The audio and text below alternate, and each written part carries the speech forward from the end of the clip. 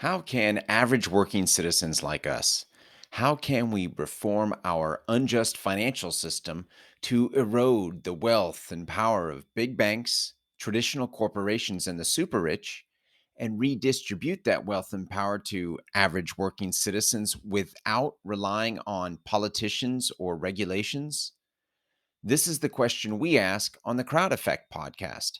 I am your host, Paul Lovejoy, activist, investment advisor, and founder of Stakeholder Enterprise. On today's show, we are going to continue our discussion on democratic vehicles of change. Specifically, the vehicle of change that I will be talking about is crowd lending. But first off, let's talk about banks, traditional banks. And the services that they do provide. Banks are a wonderful, safe place to keep money. They are FDIC insured, meaning that up to $100,000, the United States government will guarantee that your money will be safe there. And that's huge, especially back prior to the Great Depression, where that did not exist, and people lost all of their savings. Well, that's no longer the case anymore. Um, Another thing that banks do, traditional banks, they provide checking accounts on top of savings accounts, which also provide incredible convenience for people. Um, it's convenient to store your place, to store your money in a place where you can link certain bills for auto pay. You can also access ATM machines, especially with the big banks, the major banks, the four major banks. They have ATMs all over the place, all over the country, and it makes it incredibly convenient. They also they have a lot of money, so their websites are very convenient to use. It's easy to apply for loans, um, lines of credit, and these are just some of the things that big banks provide people. They also have spending reports on their websites and helpful things to if you have a small business. It's helpful to collect information on your own expenses. And so, yeah, those are some of the things that traditional banks offer. I just mentioned the four major banks. These four banks hold half of all of banking assets in the United States today. The number one bank, which has the most banking assets, is Chase. I'm sure you're familiar with that. The what rounding off the top four is Bank of America, Wells Fargo, and Citigroup. Now, I mentioned some of the good things they do, but there is a cost to this. First of all, the sheer number of violations that these four banks alone um, have caused is staggering. So I have some figures here. So the top three banking violations, according to the violation tracker, which tracks. It's a really awesome website if you're interested in tracking corporate violations. And they've been keeping track since 2000, really since records have been digitized. So these are as of 2000, the violations that they've found. So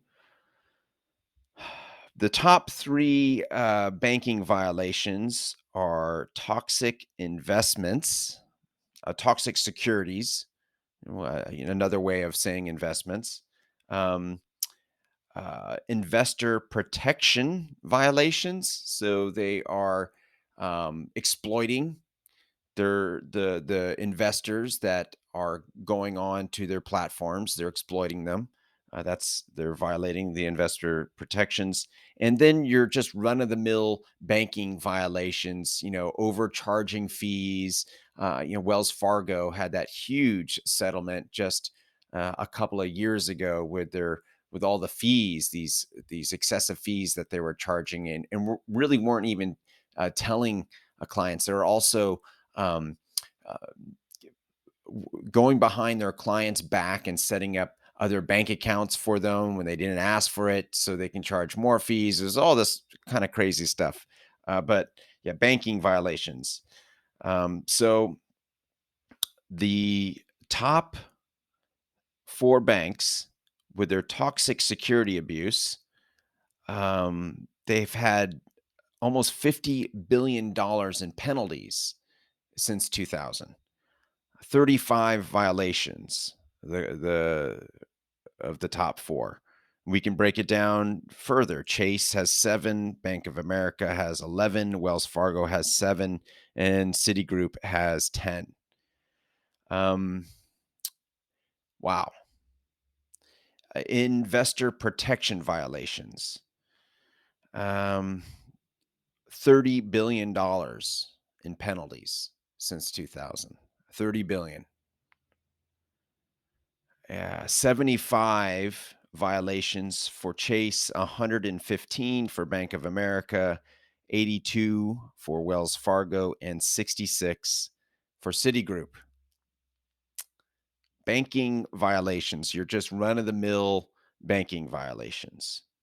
$14.6 billion in banking violations of the big four. 14 of those were committed by Chase, 14 committed by Bank of America, 17 for Wells Fargo, and 13 for Citigroup.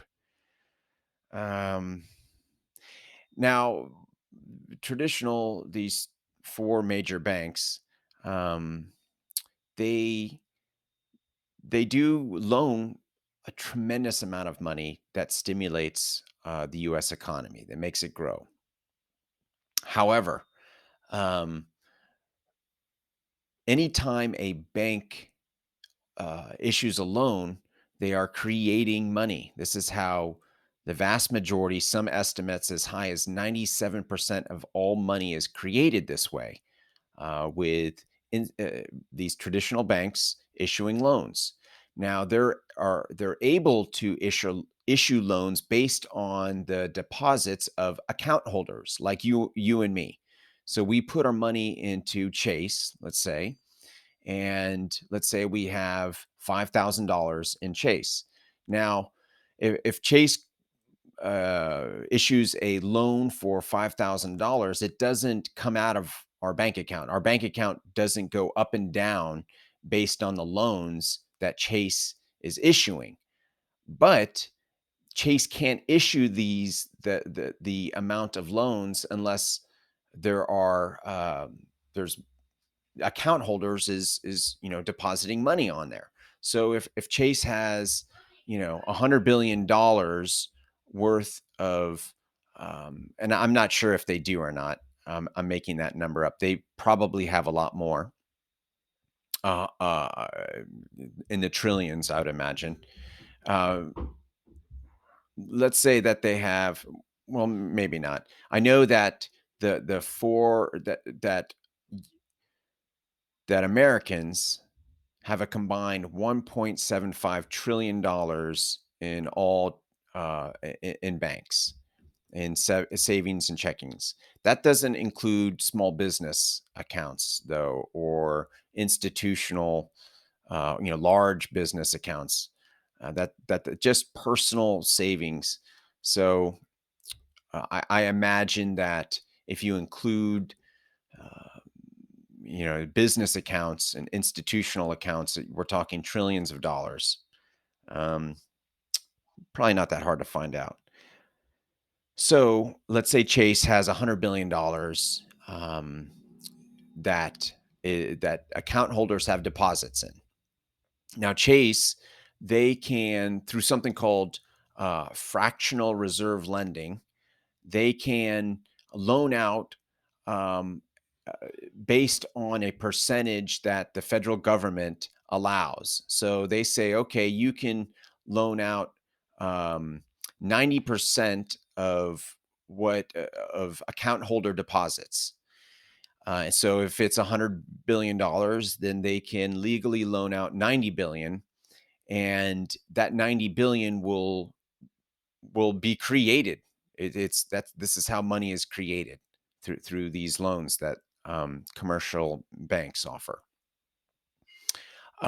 But that the today the federal government is 0%. So uh, banks like Chase can loan out 100% of the amount of deposits that account holders have. So if it's 100 billion today, they're allowed to loan $100 billion. Imagine if you or I could do that. Like, hey, I've got 5 grand in the bank. I'll loan you 5 grand, but I don't actually have to put up my 5 grand for it. It's pretty wild if you think about it. So these banks are doing that, and some money creation is vital for our economy. This is how the economy grows, GDPs grows, and you're not keeping the pie the same size where everyone's fighting for a slice of the pie. Instead, the pie is always getting larger with money creation, and that way it gives an opportunity for other people to get a slice. Um, Unfortunately, that's not the case. The rich are getting richer, um, and it's our pie is expanding, but the share for just average working citizens is not increasing, and that's a problem, and largely because these commercial banks are loaning to exploitive companies and projects. They're exploiting their own customers, as I just mentioned, with the toxic securities, the investment protection violations. Um, so they're exploiting their customers. Um, they're funding exploitive companies, projects, and all of which are businesses that aren't including all stakeholders. Um, Again, a stakeholder is anyone who has interest in the success of a business. So it can be customers, employees, vendors, suppliers, the community the company serves, shareholders and investors, the environment. Those are all stakeholders, and um, these banks aren't investing in projects that have all stakeholders that have a responsibility to all stakeholders. Instead, it's just a responsibility to just one stakeholder, really, investors and shareholders. So, because of this, just a single focus of responsibility, um, the rich are getting richer. That this is how it, and the money pie is growing bigger, but the working average working people aren't getting their share isn't growing. So yeah, this is a problem, a huge problem, right? Rich are getting richer. The banks are abusing their customers, and it publicly. I mean, it's not. This isn't hidden. This is really easy to find this information. Um, and yeah, they have great marketing. Gosh, big banks are so convenient to use. I get it. I do bank with a credit union. My business is banking with a credit union. Same with my personal account. But I do have a Chase credit card, business credit card. It just the convenience of it. You know, I know that's hypocritical of me to be saying that, and but at we're all kind of almost a slave to this system until there's better options. I couldn't survive without my Chase card. Sad as it is to say, that is the truth. So, what are we going to do about it? I want to do something different. not have a Chase card? Well, this is where crowd lending comes in. So we put our money into these banks, and the banks instead they go out and because that we put our money in, they're allowed to loan money and create it. And for for us putting money into their bank, they give us just horrible interest rates for our savings accounts. We're talking, if you're lucky, 1%. It's nuts. It's crazy. And what are they doing? They're making double digit returns off of our money. So this is why I love crowd lending. This is why it's a vehicle of change, because you, instead of putting your money into a exploitive bank, you are loaning directly to people and projects you care about. You have now the power to loan money to a small business. You have the power to loan, to make a personal loan, to to finance a real estate project that improves the community. Um, and so that's just one aspect of it. Uh, the other aspect is that now the average working citizen can get increase their share of the pie of this money supply. Um, and on top of that, the because of the low minimum requirements for crowd lending, we're talking $10. Some of them now they've lowered it, and it's $1. You could get involved in crowd lending with $1 to loan. And but there is a drawback. With a savings account, you can take your money out whenever you want. Well, crowd lending, there are ways where you're constantly getting the loans repaid, and you can set it up in a way where you're getting new streams of income. So, and that's where an investment advisory firm is super helpful, such as Stakeholder Enterprise, because this is what we specialize in. We specialize in crowd investing and having a plan for average working citizens to put their money into crowd lending, skipping not by and skipping the big banks. The big banks, you're not um, you're not fueling this system of greed. Instead, you're loaning directly to other people. It's a peer-to-peer approach. And a lot of crowd lending is called peer-to-peer lending. So crowd lending has the opportunity for the average working citizen to grow their share of the money supply pie. It has the opportunity to um, reverse income inequality by by funding companies and projects and people that promote the well-being of each other and our planet's finite resources. And also, um, by crowd lending, uh, you're also slowing down this inflation too, because there is too much money supply every year. That's why inflation happens. There's a standard looks like 2 to 3% is kind of typical. I know recently we're at 8, 9%, which is even nuts. Um, but this money supply, there isn't that balance right now.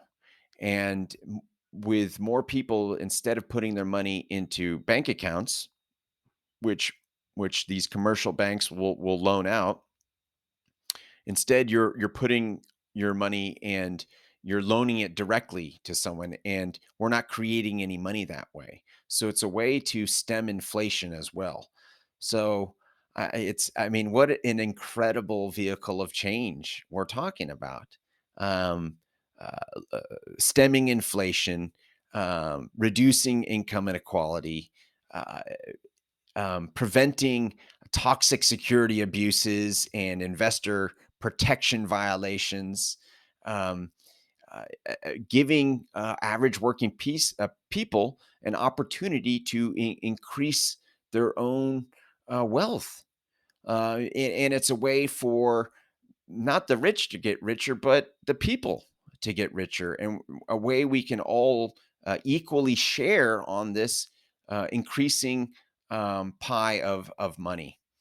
So, gosh, I just really love the crowd lending and talking about it. It just makes me feel good. It makes me feel hopeful that there is a future where we can increase the wealth of the masses without confrontation.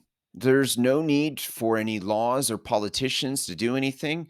There's no one going to stop you from becoming a crowd lender. Um, and so it's just this frictionless way, and on top of that, crowd lending can be automated. You don't even have to be manually doing it. It's diversified. You can get bank level diversification with crowd lending because of these low minimum investment requirements.